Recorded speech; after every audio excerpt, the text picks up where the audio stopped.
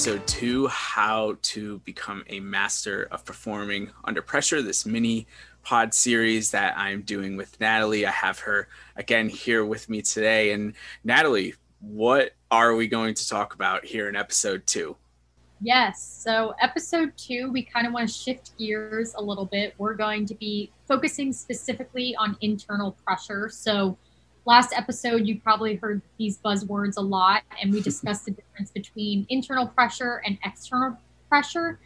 And we kind of determined at the end that internal pressure is created by student athletes and is typically a result of wanting to fulfill certain expectations that you may set for yourself. And although internal pressure can also have an external component, something that we talked about last episode, such as like wanting to perform well for family when they come to visit, even though your family might not care how you play or how well you do, that can commonly be misinterpreted as external pressure because you're associating that pressure with your family. But in reality, you're the one setting that expectation for yourself that you want to perform for your family. So it's important to be able to distinguish that as internal pressure. And something that I want to talk a lot about today, because I think in our society and in our world today, there is kind of a discrepancy when we talk about pressure and mental health, and those lines kind of get blurred. And I really want to talk about the difference between internal pressure and mental health. And as I mentioned last time, kind of my closing statements, a lot of times internal pressure is associated with a negative stereotype, which we're going to try to actively break throughout the series, and is therefore associated with mental health implications. And internal pressure, when handled and coped with in a healthy manner, is a necessary reaction for your body and mind. Things we kind of talked about last time, with your heart rate increasing, you're sweating, your adrenaline's going, all the things you need to be a performer and an athlete. And when it becomes unhealthy or an obsession, internal pressure can contribute to low mental health, but that pressure that you're feeling is not necessarily always the catalyst for those mental health moments. And I honestly have struggled with this a lot in my athletic and academic career. And my coaches have brought up a really great point where there's a difference between mental toughness and mental health. And a lot of times I think the words of mental health get thrown around today because I think those are easy buzzwords that we're really in tune to in today. And without a doubt, a lot of these mental health implications are valid and need to be supported. But I think my coaches will say, when we're doing a hard run and you don't know if you can finish, is that damaging your mental health, or is that working on your mental toughness? And that is a really interesting point that I think does really go along with these conversations that we're having around pressure. Yeah, it's such an interesting topic. And when you had put it on, we're using a Google Sheet, Natalie and I, to do a little bit of workshopping in between these episodes and communicate. And when you had put that on the sheet, it just immediately made sense to talk about in this episode, because so much of what comes internally is mental, right? And we say mental, we're not saying somebody's crazy. We're not saying it as a bad type of word or anything, but there is a distinction, as you brought up, between being mentally healthy and being mentally tough. And I think what's most interesting about all this is, I don't know if you can be mentally tough if you're not already healthy from like a mental standpoint. Like if you're not 100% you, that run that you talked about, as silly as an example as that might be to some people, that truly might be something difficult to overcome if you are so in your head about your physical fitness or your ability to keep up with your team, things like that. And it's got me thinking when you were talking and describing a little bit about this episode. I mean, I've had on the podcast a number of mental performance coaches, and one of the biggest reasons I continue to bring them on is because if you're not taking care of yourself mentally like you are taking care of yourself physically, you are doing yourself a disservice. And in an episode with Lauren Johnson, in an episode with Hannah Huseman, in an episode with Megan Bunning, all of these people who have worked at the collegiate level, at the professional level. We always talk about mental health should be something that isn't reactionary, right? Like you're not reacting to some type of bad scenario. You want to actively take care of your mental health in the same way that you take care of your physical health. And I can't help but think that if we have that approach, and I know it's difficult, like I struggle with it still to this day, but if we are taking the approach to making sure that our mental health is in check on a day-to-day basis, I feel like at least when we start talking about what those internal pressures are, whether it's because of family, whether it's because of whatever it is, it becomes a much easier task to tackle. Does that make sense?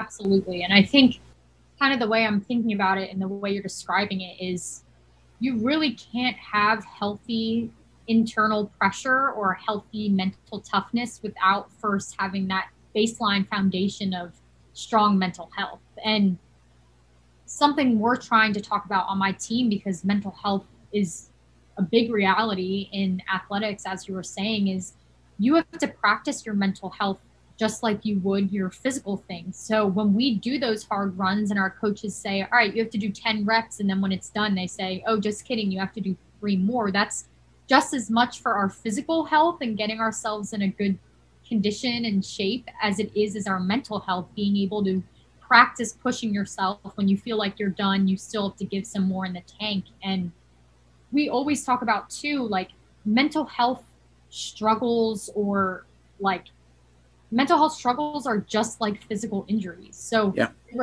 they require treatment. And I think that's something that people sometimes take for granted. Like just because you may not be in a good mental space now does not mean you can't get there with a little bit of help and treatment, as you would say, with a physical injury. So it is a really interesting topic. And I think pressure naturally comes and entails mental health in this conversation. So it's good that we're kind of hitting this point.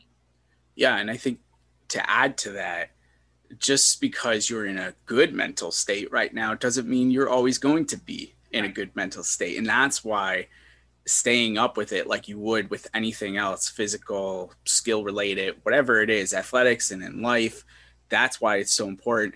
And I think what's also really cool and interesting about this topic, internal pressure, is again what you had said earlier, reframing it to it's not a bad thing necessarily to have internal pressure. And I was literally just listening to a podcast today. I was on a walk during lunch and I was listening to Kelly O'Hara on the women's national soccer team and Katie Nolan. It was on the Just Women's Sports podcast, and Katie switched roles with Kelly. Kelly's normally the host, but since they have the Olympics coming up, and now you'll know how outdated this episode is when it actually airs. But Kelly was talking about how them losing the last time they were in the Olympics has been such an internal driver, not just for her, but for that entire team. And it can't just be her, right? Like, yeah, okay, she's at the very top of her game. She's an Olympian. But you being a Division I field hockey player, me, when I was playing baseball in college and now trying to be the best dad that I can be for my daughter, like there are these internal pressures that you feel that can drive you to find your excellence, to find your success. They're not supposed to drive you into the ground necessarily. And I think that's a really important distinction to make. Absolutely. And this is actually super funny because I'm doing field hockey training over the summer, and my coach was talking to me and she was like, what makes you perform your best? Like, what can you think of right now that's going to make you give 150% during this lesson? And usually what I turn to is not when I had a great play, when my team scored an amazing goal or we won a big game. I usually turn to like that feeling of when we lost, when I knew we could have won, when I knew we could have given more, because that's what drives me to do better. And I think that is a really important factor for athletes and just people in general, learning how to take those negative things and use them as something that drives you. And obviously, everyone in the world, even the Olympians, are going to have losses and things that don't go their way. But it's important to train your brain to see those as opportunities to continue to work and train even harder than you might have been even before. And March, when we got sent home, we were asked to send in a song that we worked out to during quarantine when we were all alone. And the song I submitted was the song that would play after every loss at our home field, and we would jog up and down the field and our parents would be there cheering. But that was the song that kept me going all through quarantine, all through my individual training. I was like, I never want to hear this song again in my life on that home field in front of all of our fans. So it really is about changing your mindset and taking those negative things and using that as your motivation to keep going. You definitely have that Michael Jordan killer instinct where you're like, I'm going to take something that doesn't make sense to anyone else, but I'm going to turn it into motivation and I'm going to just crush that person or that thing or whatever it is. Exactly. I know. It doesn't always make sense. And sometimes people are like, I have no idea what you're saying. I'm like, it works for me. So but kind of going off of that, I wrote down here, like, thinking on the flip side of things, like, what would happen if we didn't have any internal pressure, and what would motivate us to succeed then? And we always talk about the excess of pressure and how it can be overwhelming and so much, but what happens with the opposite end of the spectrum, like with a lack of pressure, and can that be just as harmful, and maybe why? Yeah, I think what you're speaking to relates to like intrinsic versus external type of, like, if you're in the working world and your only motivation is money, there's a ton of studies out there that show that those type of people aren't as successful or don't go as far or aren't as happy as people who have these feelings inside and these desires to please, maybe other people or help other people, right, or give back to their community, something related to that. So I think it's, again, related in the same way that it's almost like the internal pressures are the ones that, if you can tackle them and you can understand how to hone them and use them for positive things, that's probably going to catapult you a little bit quicker than maybe some of those external factors. Because I don't know, what are some external factors of pressure? And we'll get into this a little bit more, but crowd noise and things like that at games. I mean, you can't control if somebody's yelling obscenities at you, just like you can't control if nobody shows up to the game. Right. And, so both of those things can affect you in different ways, but they're both external pressures, not saying you can't prepare for them, but they're different than what we're talking about here today. And so, yeah, I think there's a lot of similarities there. So it's not surprising to me that, again, if we tackle this and we figure out a positive way to frame it and to go forward with it, that we're going to find success in whatever we're doing, whatever you're using this podcast series for to get better for, you're going to find success. I don't make many guarantees, but that's something that you at least will get better by tackling these issues or these challenges. Yeah. And I think a really important internal pressure exercise, because I was thinking, like, what can we tell our listeners that actually will resonate with them? Like, how can you determine what your internal pressures are? Because as I mentioned earlier, we kind of get them confused. Like, when I was asking myself, like, what are my internal pressures? I was like, wanting to perform for my family and wanting to perform for my coaches. And that's not really me. That's not me wanting to impress myself. That's me wanting to impress others. And I was laying in my bed last night and I was like, how can I phrase this in a way that makes sense to our listeners? And what I kind of concluded is, if you were the only person on this earth, why would you be doing what you were doing? So if I was the only person on this earth, would I still want to be playing field hockey? Would I still want to be doing the things that I'm doing? Would I still want to be working out every day? And I can confidently say yes, because I love what I'm doing. And I know that a lot of my pressure comes from me internally and wanting to reach the expectations that I set for myself. But that is kind of a problem that a lot of athletes run into when they lose sight of their own internal pressures. Or like, if I'm not doing this for me, then what am I doing this for? You know? Yeah. And I think selfless or selfish, excuse me, is a word that has a very negative connotation to it. But there is, again, power that comes with being selfish. And this is a very distinct instance where you need to be selfish. Like, there's I'm thinking there's a Penn State football player who just, retired, I guess, for lack of a better phrase, because his heart's not in it. He was a 4 or 5-star recruit and, was really supposed to be a centerpiece for the incoming class that just came in this year. And he's not playing football anymore. He just doesn't want to do it. He tried to go through some of the camp for the first couple of weeks and push through it. And at the end of the day, yeah, it stinks, especially for the coaches and the players and everybody who put time in. But you know who it stinks more for? It stinks probably more for that person, because yeah, there's probably this weight lifted in saying like, okay, I'm not playing football anymore. But at the same time, you're like taking away a key identity piece, to who you are.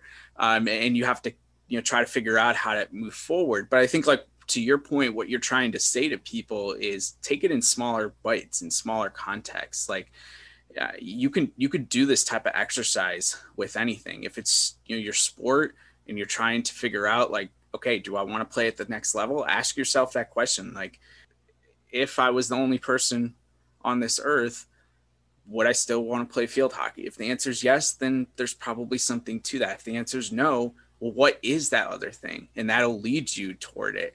And if it's, even smaller thing, like if it's, some type of skill that you're trying to learn and you're trying to figure out, like, do I have the mental toughness, to go back to that phrase, to learn this skill? Start asking yourself those hard questions and figure out, am I going to be selfish enough to make that time commitment? Am I going to be selfish enough to pass on going to a party, whatever the case may be? And if the answer is yes, again, pursue it. If the answer is no, you have different things to think about. If the answer is maybe, that's okay too. But by asking the question, it just opens up all these different possibilities that I don't think any of us really consider, because we kind of like box ourselves into, we need to be doing this, we need to be doing that, this person's doing that, why am I not here? And we start to play like that comparison game. And I think that leads to some internal pressures that can be really detrimental when we're talking about all of this.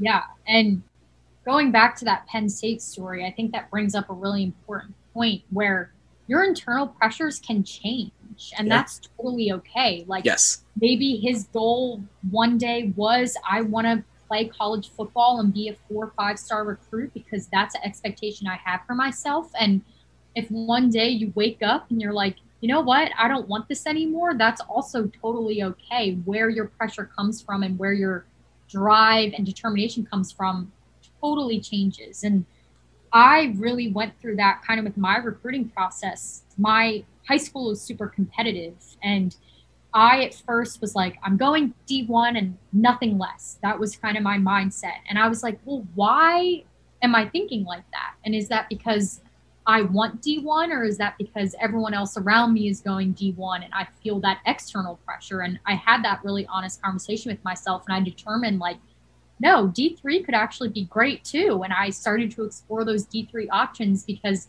internally I thought that could be a really good fit for me. And it just so happens that I ended up finding a school that had everything I want, including Division I. But it is really important to have those conversations with yourself and recognize it's okay to change how you're feeling about these things. And it's not the end of the world. If you feel hockey has been your life for 10 years and one day you're like, I hate this sport, like, I don't want to do this anymore, that is more than okay. And something that I think we all need to give ourselves a little bit more grace with and kindness is we go through ebbs and flows as human beings, and that's natural. Yeah. I often tell people that life is not politics. You should not be held to something that you said 3 or 4 years ago and don't have the opportunity to evolve your beliefs because you're flip-flopping and things like that. Life should be treated much differently than we treat politicians and the way they think about their policies. And what's really interesting though is then I'm getting curious again about the mental toughness piece, because I'm like, all right, we're saying it's okay to have a change of heart, right? And we're saying it's okay to let go of things and to give grace. And yes, I mean, these are all part of being healthy when it comes to mental standpoint. I'm wondering, where the line is, right? Like how do you determine what the line is on an individual basis where you can be healthy mentally and still push yourself from a mental toughness standpoint? Because then, I start to think I've been in the corporate world now for 10 plus years, and you start to think about like the workaholics that in your life and how they are obviously very mentally tough, but they are not mentally healthy for the most part, with some exceptions. But for the most part, those people who are putting in the 60, 70 hours a week, it's like, why are you doing that? Why are you killing yourself over work? Like, work is always going to be there. And so I wonder, when we're talking about pushing, I think about that scene from Miracle where they lose that one preliminary game and gets him on the ice after the game.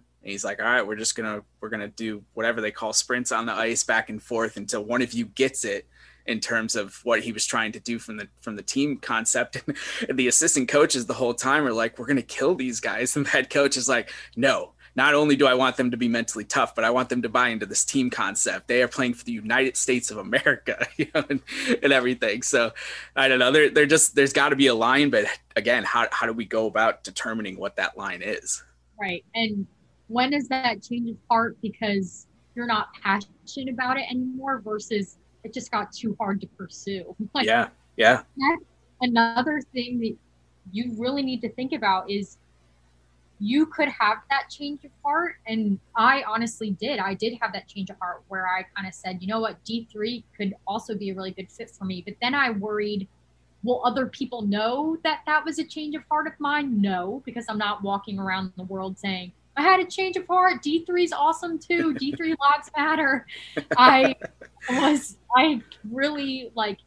was worried about how that would look to others. And would people be like, oh, she just wasn't good enough to go to D1, or she didn't get enough attention from D1 coaches. And that's something that's really hard, and something I really struggle with still, is just being able to be present in your own space, in your own mind, and not worry about the judgment that you're going to receive from others. Because whether I went D1 or D3, I probably faced judgment either way for different things. So it's all a toss up. Yeah. I mean, so you're essentially saying that by taking care of your internal pressures and by taking care of your mental health, you were able to deflect some of those external pressures that came either way, is what you're saying. Right. Exactly. And I've started meditating this summer, which I've never done before. I was feeling very, I don't know, I've been into really this personal growth moment this summer. And I was like, you know what? People rave about it. I just want to see what all the hype's about. And at first I sat there and I was either falling asleep because I was exhausted, or my mind was just wandering. I was thinking about what I was going to eat for dessert after dinner. At first it was just a nightmare, but I was like, all right, I got to figure it out. Other people can do it. There's got to be something to this. And ultimately, I listened to these little things. I have an app, it's called Shine, and basically it just gives you a daily kind of prompt to focus on. And eventually I found the middle ground where I didn't necessarily listen to the prompt and what they were telling me to do, but instead I used it as 10 minutes to have a very honest conversation with myself. And those conversations kind of suck sometimes. Looking at yourself and being alone and just your eyes are closed and it's just you, and saying, why am I like this? Why do I do these things a certain way? Why do I sometimes not make the right decisions? Or what is this internal pressure that I'm feeling that doesn't exist anywhere else except for my head? And that has been a really valuable resource for me, just taking those 10 minutes every day to have those conversations, however happy or sad or crappy or great they may be. Just having those couple of minutes to actually dedicate time to checking in with yourself and check your pulse. How are you doing? Because when people ask, I'm always like, I'm great, thanks. But really, how are you doing? And that's Sure. a really important tool to be able to determine what your pressures are and where they come from. Yeah, I love the story, and I appreciate you sharing it, especially mentioning. I tell people all the time we need to audit ourselves. Like we have to audit ourselves. But I like how you gave us some actionable item to do. Even gave us an app that we can check out, and we could throw that in the show notes. People check it out really easily, and I think it's so funny that yeah, everything that you talked about there, it's like what Tom Petty wrote and saying. He's like, most of the things I worry about never happen anyway. And so why do we do this to ourselves? I know, you put yourself through it twice. That's the quote I always live by. Worrying just puts you through it twice. So true. I know. It's a struggle. Kind of changing gears here a little bit. So to kind of talk through what internal pressure kind of looks like from different student athletes, we spoke with different student athletes from different schools, divisions, conferences, sports. We wanted to make sure that we were kind of getting some equal representation.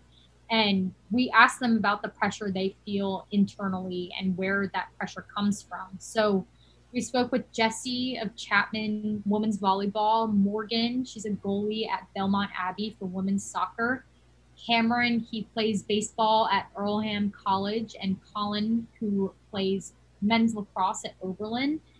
And we asked them 5 main questions. And the first question we asked was, where does your pressure come from? Inside and outside your sport, where is it coming from? Kind of the question that I tackled last episode for myself.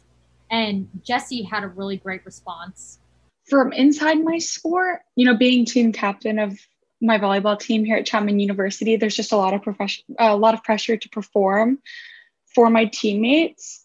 And with that, taking the year off volleyball because of COVID and because of quarantining, I feel like I have a lot to prove going into this next year, especially because I'll be a senior and it's my last time playing volleyball.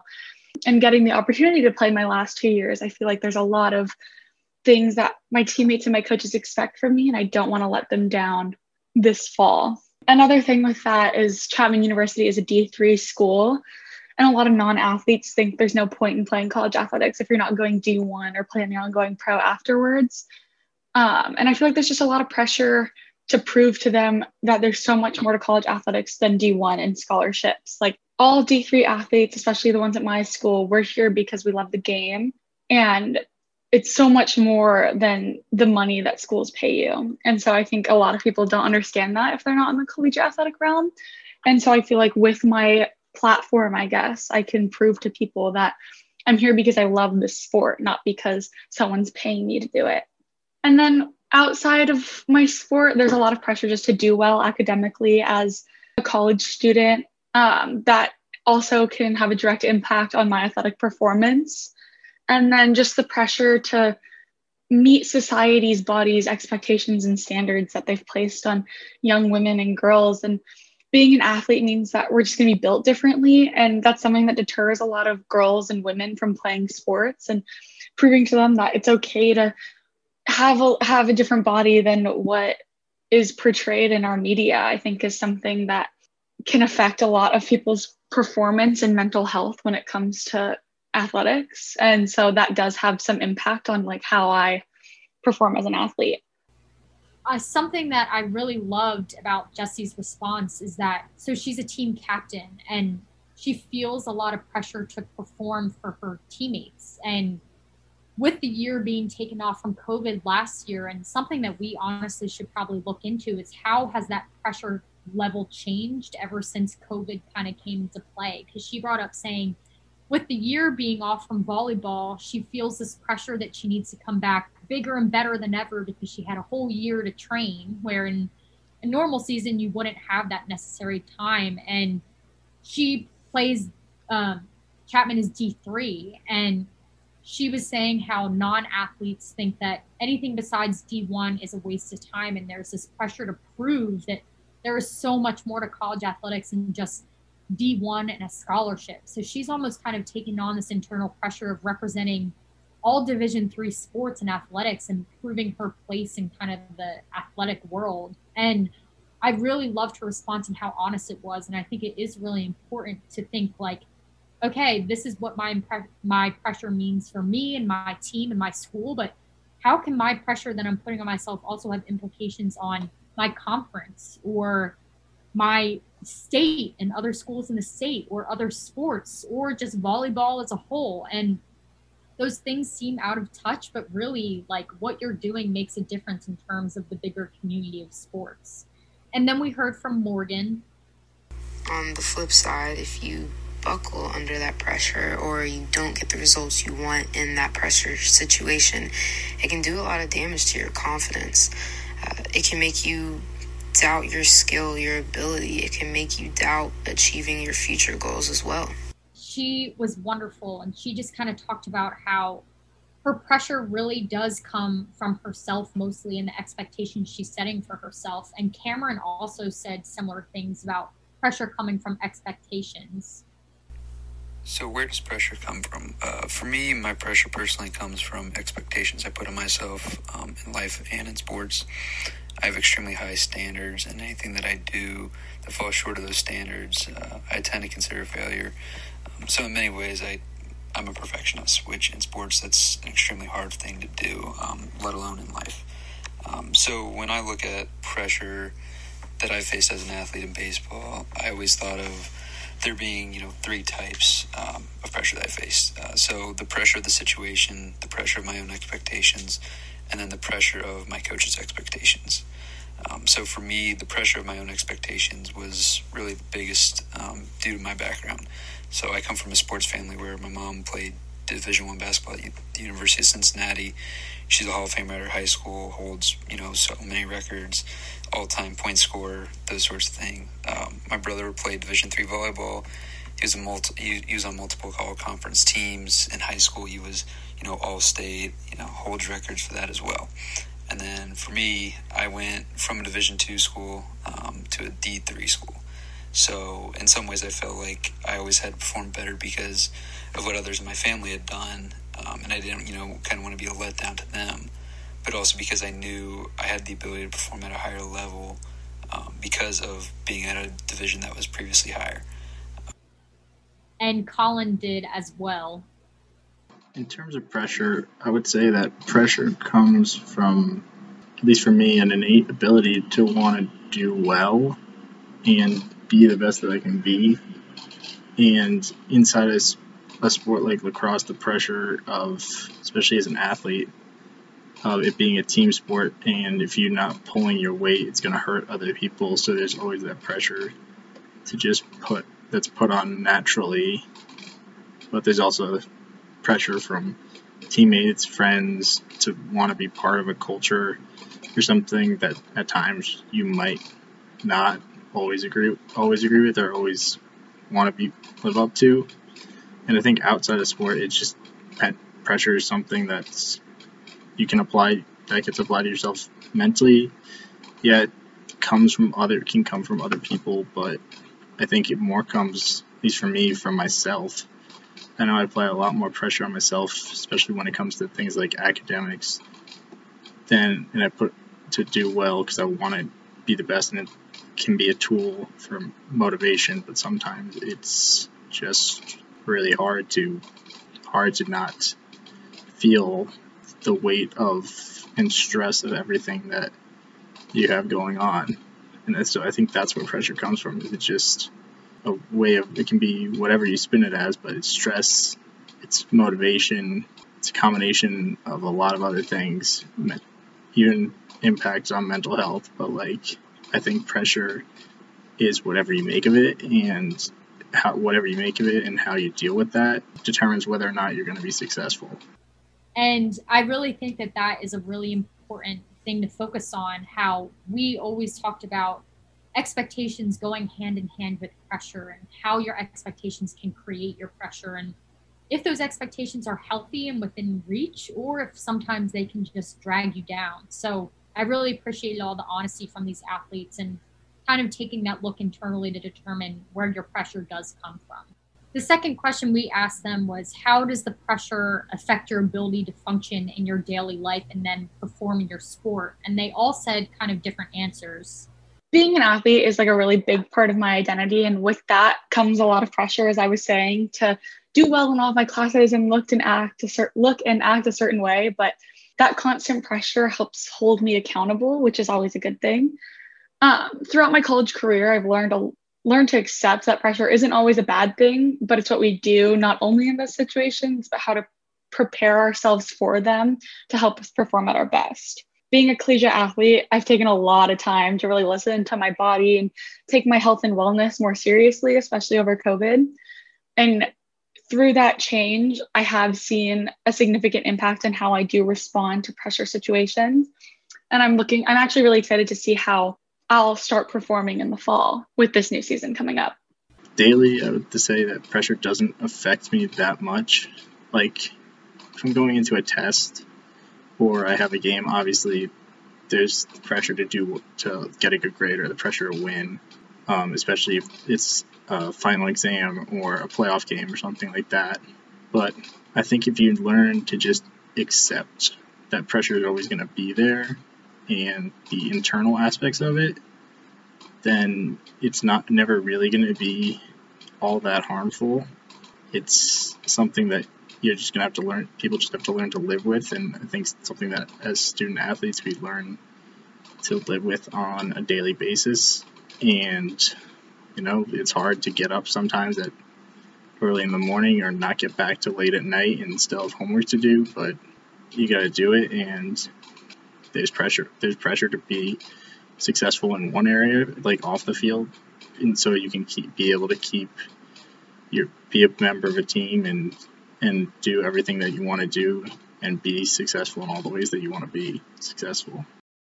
I think of it as having two completely different pressures. There's the pressure of daily life for me, which was about, making my parents proud off the field, finding a good job, taking care of my schoolwork, being a good person, following my faith, keeping to the things that I value and that they brought me up to value.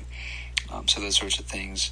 And for me, they never really carried over into baseball and in sports, because for me, baseball has and always was my release. Whatever was bothering me before the day went away when I was on the field. So pressure unrelated to baseball never affected my performance. It was that, space where I could just forget everything that was happening in my day and go have fun, be with friends, and compete, and just really let loose and let steam off. So what I will say, though, is that the pressure I would put on myself from baseball, and if I had a bad practice or a bad game, that would actually impact my daily life. And that's not to say I didn't function at, my normal capacity or get my schoolwork done or, kind of lose out on who I was. But more or less, I would be, kind of in a bad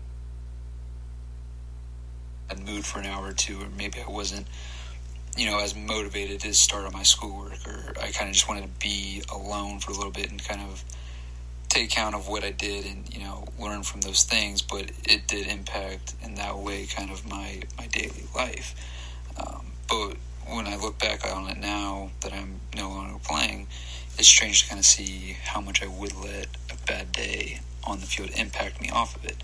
But if I had, a bad day off the field, that could be wiped away by an average day on it.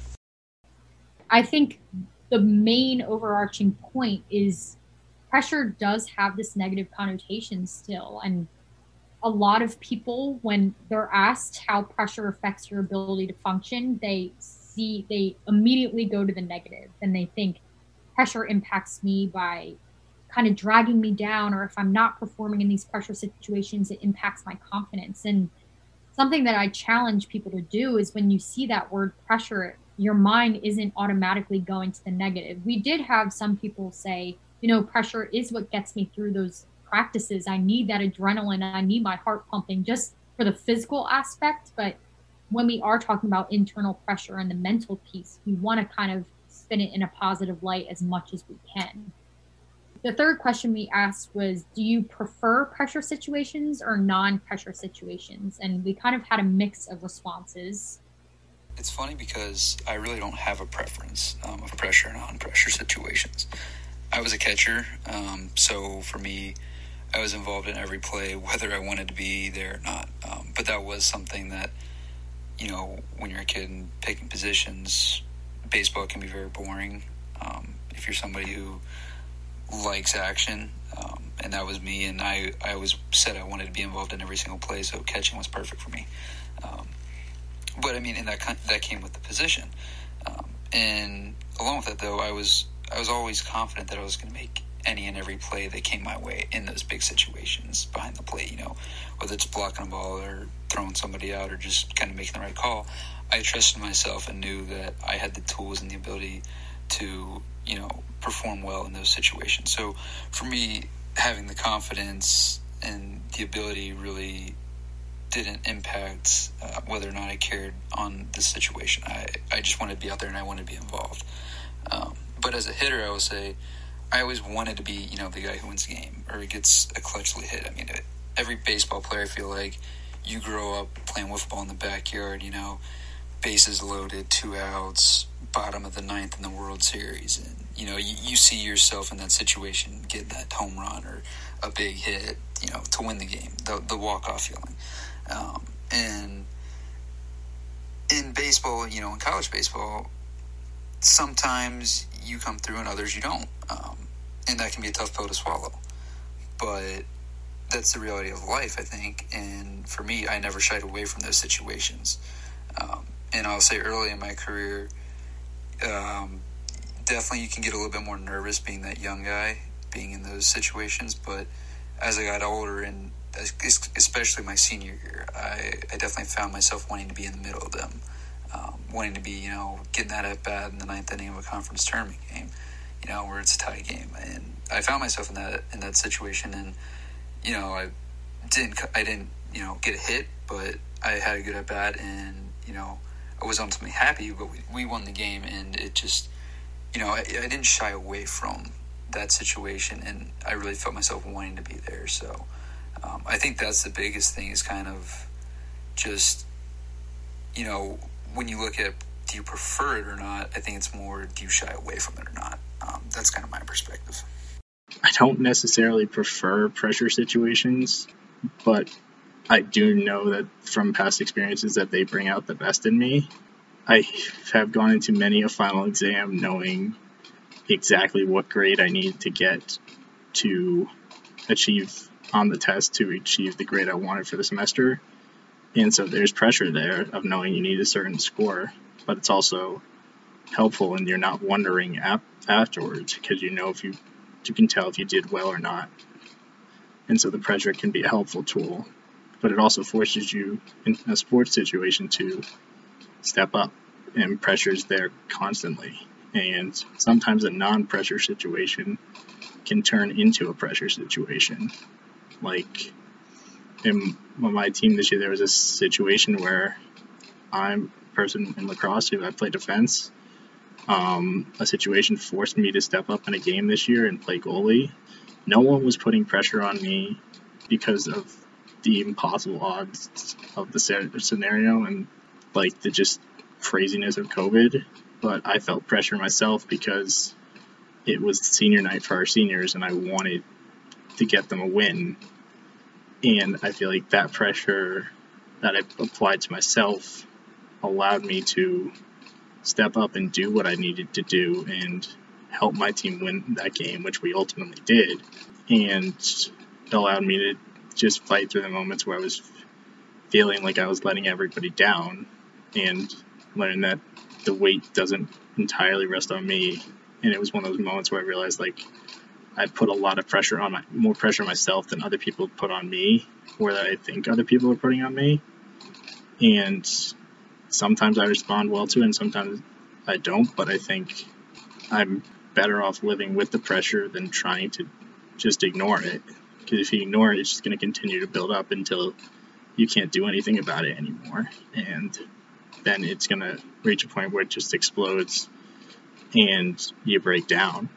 For pressure situations or non-pressure situations, in the beginning of my collegiate career, I really wanted to avoid pressure situations at all costs.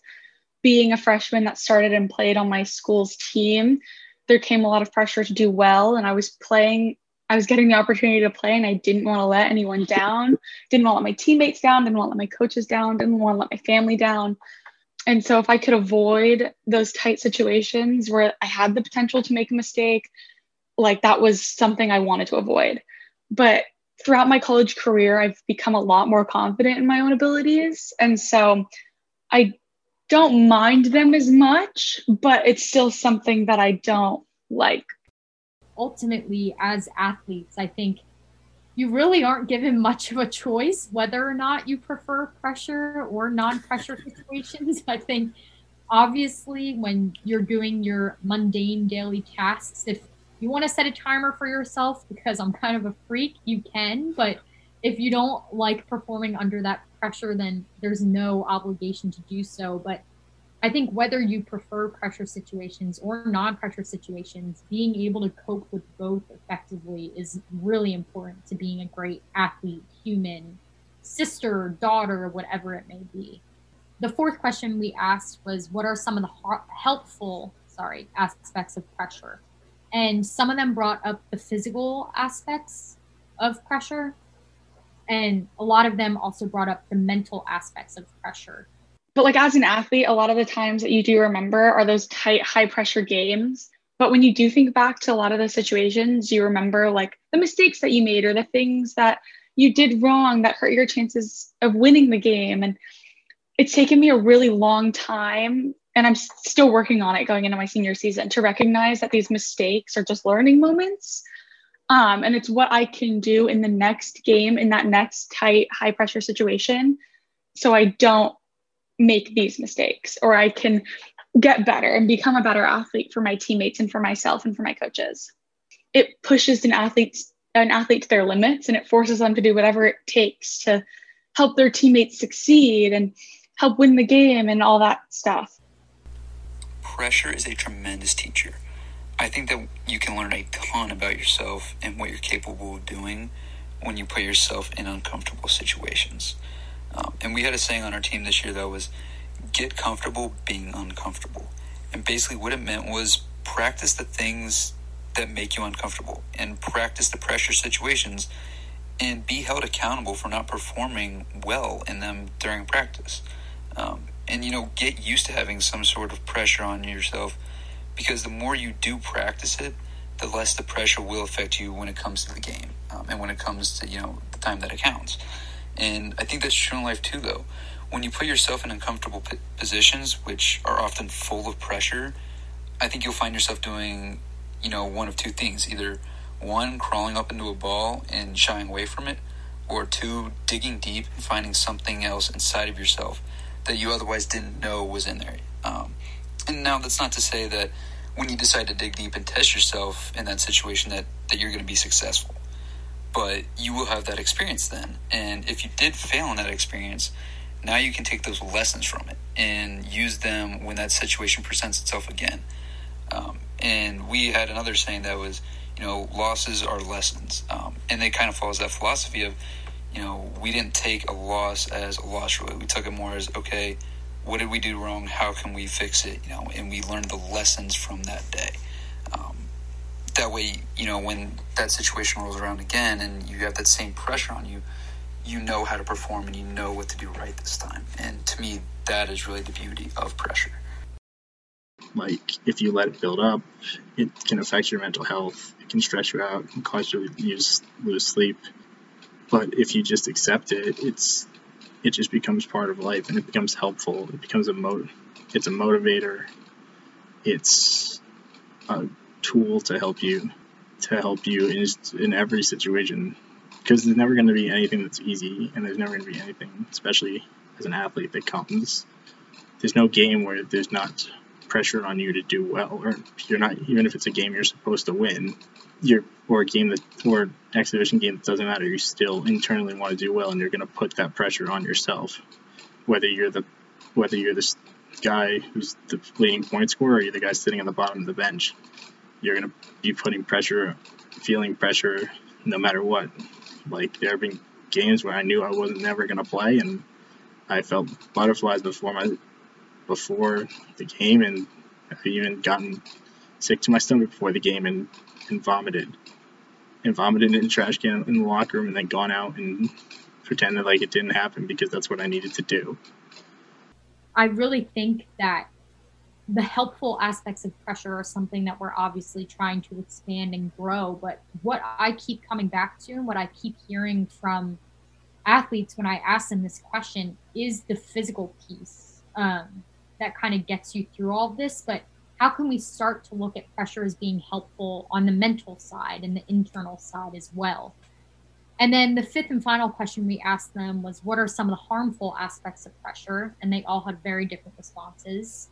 Pressure constantly has you comparing yourself and your performance to other teammates, other pro athletes, other Division II or Division I athletes. And these constant comparisons, instead of being seen in a negative light, should be like a driving force to motivate you to do better. And I think it's really hard for a lot of people to see that. And it was really hard for me to recognize that. And I'm slowly recognizing that the mistakes that I do make are just learning experiences. And it's how we learn from all these pressure situations to move forward. And I'm no master, and I haven't even mastered my own ability to perform under pressure. But I think it's a slow journey. And I think it's something that we can all work on. And pressure is just what you make of it. It can be helpful, it can be harmful, but the biggest thing I would say is just to learn to internalize it, accept that it's going to be there, and when it's becoming too much, talk to somebody. Be aware that don't try and fight through it alone. Find people around you, because the chances are, especially in a team sport, everybody else is feeling something similar to what you're feeling, and talking about it's going to make you feel a lot better. So don't try and ever go through it alone, because you're not. And the aspect of pressure that is probably the hardest is pressure can make you feel, as an athlete, make you feel like you're being weak if you're giving into it, or if you think it's becoming too much for you. But it's overcoming this quote unquote weakness that in the end will make you much stronger and make you much happier in life if you learn to cope with it and you learn to deal with it. But it's a tough thing to do. This is kind of a more loaded question, I think, and obviously you can do a lot of things physically, but mentally I think more than anything. And as helpful and great of a teacher that pressure can be, and I kind of touched on that, it can be equally devastating to a person's mentality and to your mental health. I know there's been moments in my life where the pressure got so big that I'd have a nervous breakdown or just finally break from the anxiety that would build up, and that comes in school and relationships and also sports. But I remember this past year I was going through a lot, but I was also coming back from hand surgery, and I had all this pressure that I put on myself to get back as quick as possible because it was my senior year, and the year prior we just got taken from us because of COVID. And I was finally back. I was getting my first live at bat since I broke it and had surgery. So this was about 4 or 5 months in between. So I was super excited before practice, knew I was getting it. But I was a little scared, had a little doubt, what if, that kind of thought ripples through your head. But I was, ready to go and just had all these really high expectations of myself and how it should feel. So, get in the box, do my thing, take 2 good swings, foul 1 straight back. So I'm like, okay, I'm on it. Next pitch, 3rd swing, felt like an enormous amount of pain that just ripped right through my hand. Felt exactly the same to the one I had on the swing that broke my hand. And it just instantly locked me up mentally. And I took that swing. I literally could not even ball my hand to a fist or really even grip my bat. So I ended up finishing my bat, finished practice about 30 minutes later. So I got through it, but I went back to my room, and I just remember closing my door and just breaking down. I called my parents crying, telling them I was going to quit. I couldn't do this anymore. And I remember saying to them, I was, bawling, saying, what's the point of me even being out here if I can't swing this far out of surgery? I want to say probably 12. I was at like 12 or 13 weeks post-surgery, and it was supposed to be full go, no pain, nothing at 4 to 12 weeks. But little did I know, and that my parents knew until I started talking to other people who had the same surgery, that I was pretty much at the exact point that I should be in. It was really normal, actually, because the doctors would tell you 4 to 12 weeks, and if you're a baseball player, you can't even, really pick up a bat until that 12-week mark. But the point is that, I'd had all this pressure and expectations on myself to be 100% ready to go because I was already past that point the doctors gave me. I was in this mindset that I should feel no pain at all and all these other things, and that wasn't even close to being true. So I let the pressure of getting back onto the field and, getting to work with my teammates and securing my spot take the center stage of my focus. I wasn't, focused on the other things. I was focused on getting back. I'd spent, it seemed like every hour that I was free in the training room, rehabbing, lifting weights because I wasn't able to because of surgery. Prior, I wasn't able to do anything with my, whole right arm because I had surgery on my right hand. And so when it didn't happen and I had that pain again and it was like, okay, now we're back to square one, the pressure that I put on myself just absolutely crushed me. And I think that's the thing with pressure and why it's so mentally taxing and so harmful is that if you do give it the power to impact you that much by placing so much of it on yourself with these unrealistic expectations, it will crush you at some point one way or another. And you really don't know when it's going to happen until, you do break. But ultimately, they talked about those things that we kind of discussed in the episode, how it impacts your mental health, kind of blurring those lines between mental health and pressure and distinguishing when pressure can be good for your confidence, when it can be harmful for your confidence. And I thought it was interesting that a lot of them, when they talked about the harmful aspects of pressure, they talked about when they do not perform under pressure. So if you perform great under pressure, you see pressure as being helpful. If you kind of crumble under pressure, that's where you start to focus in part on the harmful aspects of pressure. And that's hard to break because I think some people, as much as you can train yourself to be a master of performing under pressure, some people are better at it and some people are not. And at the end of the day, I think there is kind of a scale and degrees of how well you can become a master. I think master does not look the same for everyone, and this is something we'll definitely talk about. But for someone, master might mean just showing up and putting on a brave face, and master for someone else could mean hitting a buzzer beater in the last 3 seconds of the game. So I think that's another really important piece that we do need to talk about, obviously, eventually, and maybe a little bit now, like being okay with everyone's master of performing under pressure looking very differently.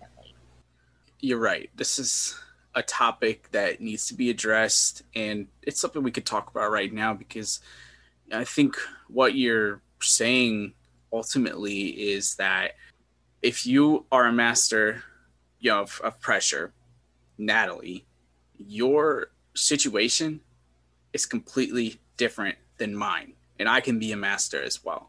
So just right there alone, no two people are the same. No two situations are the same. The way that we're mastering the pressures that come with being a student athlete, Division I field hockey player, being a dad, a business owner, a full-time worker, the pressures that are associated with those things are completely different. Yet what we can do is take a lot of what we talked about today and those practical ways to go about getting mentally healthier, getting mentally tougher. We can use those processes and those practices to make sure that we can be the best versions of ourselves. Because that's ultimately what master comes to me, I guess, is just being the best version of yourself and showing up in the way that you need to. For some people, that's just going to be to get through the day to day. For other people, it's really going to be elevated. Hopefully we're not having as many people, doing the complete opposite of that and, ending up in really bad situations. But, I think that is ultimately where my mind goes with all of this, is to say that, yeah, there's a certain definition for master, but the variations can matter based on, who you are, what your situation is, and how you're going to apply everything that we've talked about today and that we've heard also from these other student athletes who provided really great feedback as well. Yes. Absolutely. And something that Jessie touched on that I just kind of want to highlight is she said that being an athlete is a big part of my identity. And Mm-hmm. I love that line because I think that is something that, like, you as a dad, being a dad is probably your identity. And me as an athlete, like, being a student athlete is my identity, but your identity will change. And I think if you associate your pressure points with being what makes you you, I don't know if that's the healthiest way to approach it, because I do think that outside of the things that we're trying to achieve and outside of the roles that we hold for ourselves, we are more than that. I'm more than a student athlete. You are more than a dad. We are more than just one role we're trying to force ourselves into. So it's also important while we're having these conversations, you can be a master of that one identity, but there's still a billion other identities that you hold that are just as important. Yeah, and it's possible, given that you could be a master in one area of your life and not quite so much in another area. And again, that's okay. But Right. let's remember these practices from today. And if you are looking to even out the score a little bit in all these different areas of your life, start to use those to help build some healthier habits that mentally and internally will help you become masters of performing under pressure in whatever area it is. So yeah, I think that's a that's an amazing point that probably was even overlooked by me, but can get overlooked by a lot of people. So I think it's great that we're addressing that so early in the conversation. Right. And I worked with Next Play 2 summers ago, which is basically an internship I had. And what they do is they tackle athletes when they graduate college. They're no longer an athlete and they kind of have that identity crisis. And they're like, okay, well, what am I putting pressure on myself to do now? Who am I anymore? Like, I'm not going to practice every day. I don't have physical goals that I'm trying to achieve in the same way. And I don't have a team or teammates. And that can be really hard. And I think eventually we're going to hear from some former athletes on here as well about their struggles with pressure, but how that changes and depending on what stage of life you may be in. Because I've been an athlete since I was 5, and in 2023, I will no longer be an athlete anymore. I don't anticipate going to the Olympics or anything like that. So I think it is really interesting too how just the natural cycles that you go through in your life, your pressure changes, your identity changes, and kind of coping with that, because at some point it probably will feel like a loss because that was how I identified for so many years of my life. Yeah. And I think what's really cool about the time that we live in is because sports are such a public place for people to see and to learn from, and because those athletes for the most part are making pretty good money, we're starting to see a huge difference in athletes when they retire and what they do with their life after sport than what you used to see with athletes. Yeah, I can think of Jimmy Fox as a Hall of Fame baseball player, and one of the biggest reasons that, and this seems so crazy to think about now, but they didn't have a union in Major League Baseball, a working union, until the 1960s.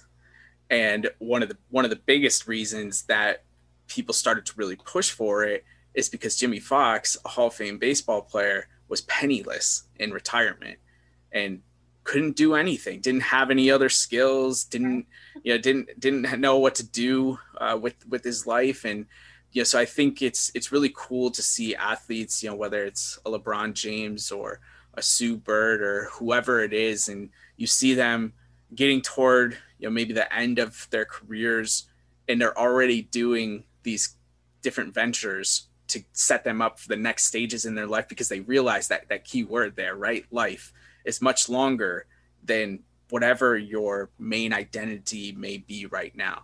Like I'm always going to be a dad. Right. As long as I'm still living and my daughter is still living, I will always be a dad for the rest of my life. However, to the extent that I am needed is going to change significantly, hopefully, over the course of the next 18 years and beyond. And so I think it's cool, like I said, to see athletes kind of be those people who can be role models to say like, okay, you can have that wrapped up identity and it can take you really far, but that you trust me, you are good at other things. There are other things that you can do. And let's help you get to those next stages and not have a mental breakdown at age 22 because you don't think you can do anything else. Exactly. And that's honestly what I'm afraid of, because I know it's coming. I know I'm not going to play sports forever, obviously, but it is still scary to think about when the end of the road is coming, and it's inevitable. Like whether I'm 22 when I stop playing or I'm 40 but it's going to happen. So it is important to think about these things and how your identity can change and the ways you can almost prepare to kind of leap from one identity to the next, if that's what's helpful to you, to just go right into the next thing and find your pressures in that thing. Like that's fine, just as long as you find an effective way to cope with it. But I do want to bring it back to kind of close it and talking about internal pressure.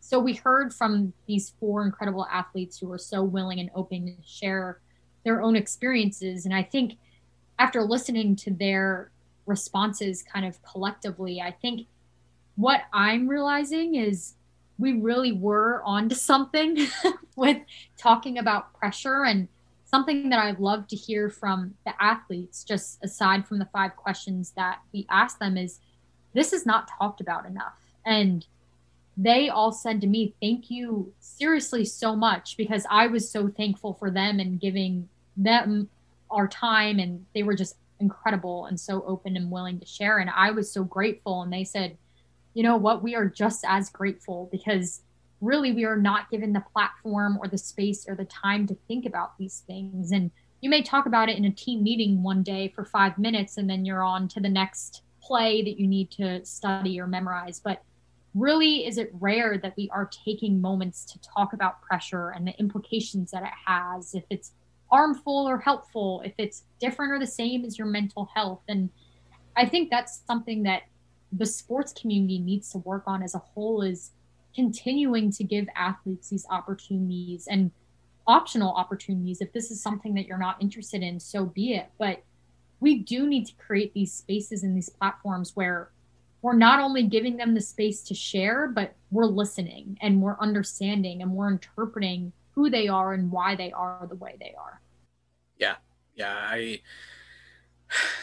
It is something that eats at me all the time, just the amount of time that we neglect to really get to know our athletes as coaches, as adults. And I was going through an edit of one of our previous podcast episodes, and I labeled you as a kid. And as I was listening to it again, I was like, well, she's not technically a kid.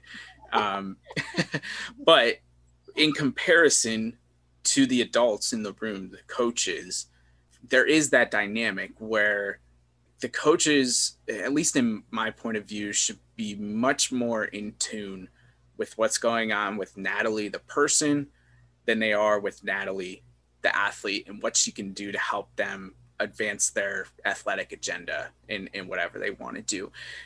And you don't see that often. And I think you do see that in your program, and it's really special in that way. And I'm sure it's something that you appreciate, but the overall, what we're learning by talking to other student athletes and by even talking to coaches is, whether it's they don't want to take the time or they don't think they have the time, we have to stop using time as an excuse. I think you said it best. We really need to start addressing this a little bit more. And I think that starting by having conversations with our athletes around what are your internal pressures, I mean, just think about how much that is going to help you on the field, on the court, in the classroom, in life. Like, isn't that what you're supposed to do? You're supposed to be a teacher as much as a coach. And so, I think if this hopefully will sway or inspire some of the adults who are listening, I really implore you to stop using time as an excuse and start making that time for your athletes, because that is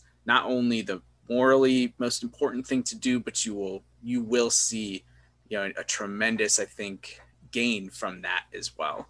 Right. And I think people make time for what they see as important. I think there simply is enough hours during the day. I just don't think right now it's seen as a priority. And I'm so grateful and thankful that I have a coaching staff that does see that as a priority. And we're on a first name basis with our coaches. They establish that from day one. They're not coach, they're their first name. And that kind of helps to break down that barrier where I'm not addressing them as coach, I'm addressing them as a human being, and they're doing the same back to me. And I think something that I'm really passionate about, just aside from all of these conversations, is at the end of the day, like, it's a stick and a ball, you know?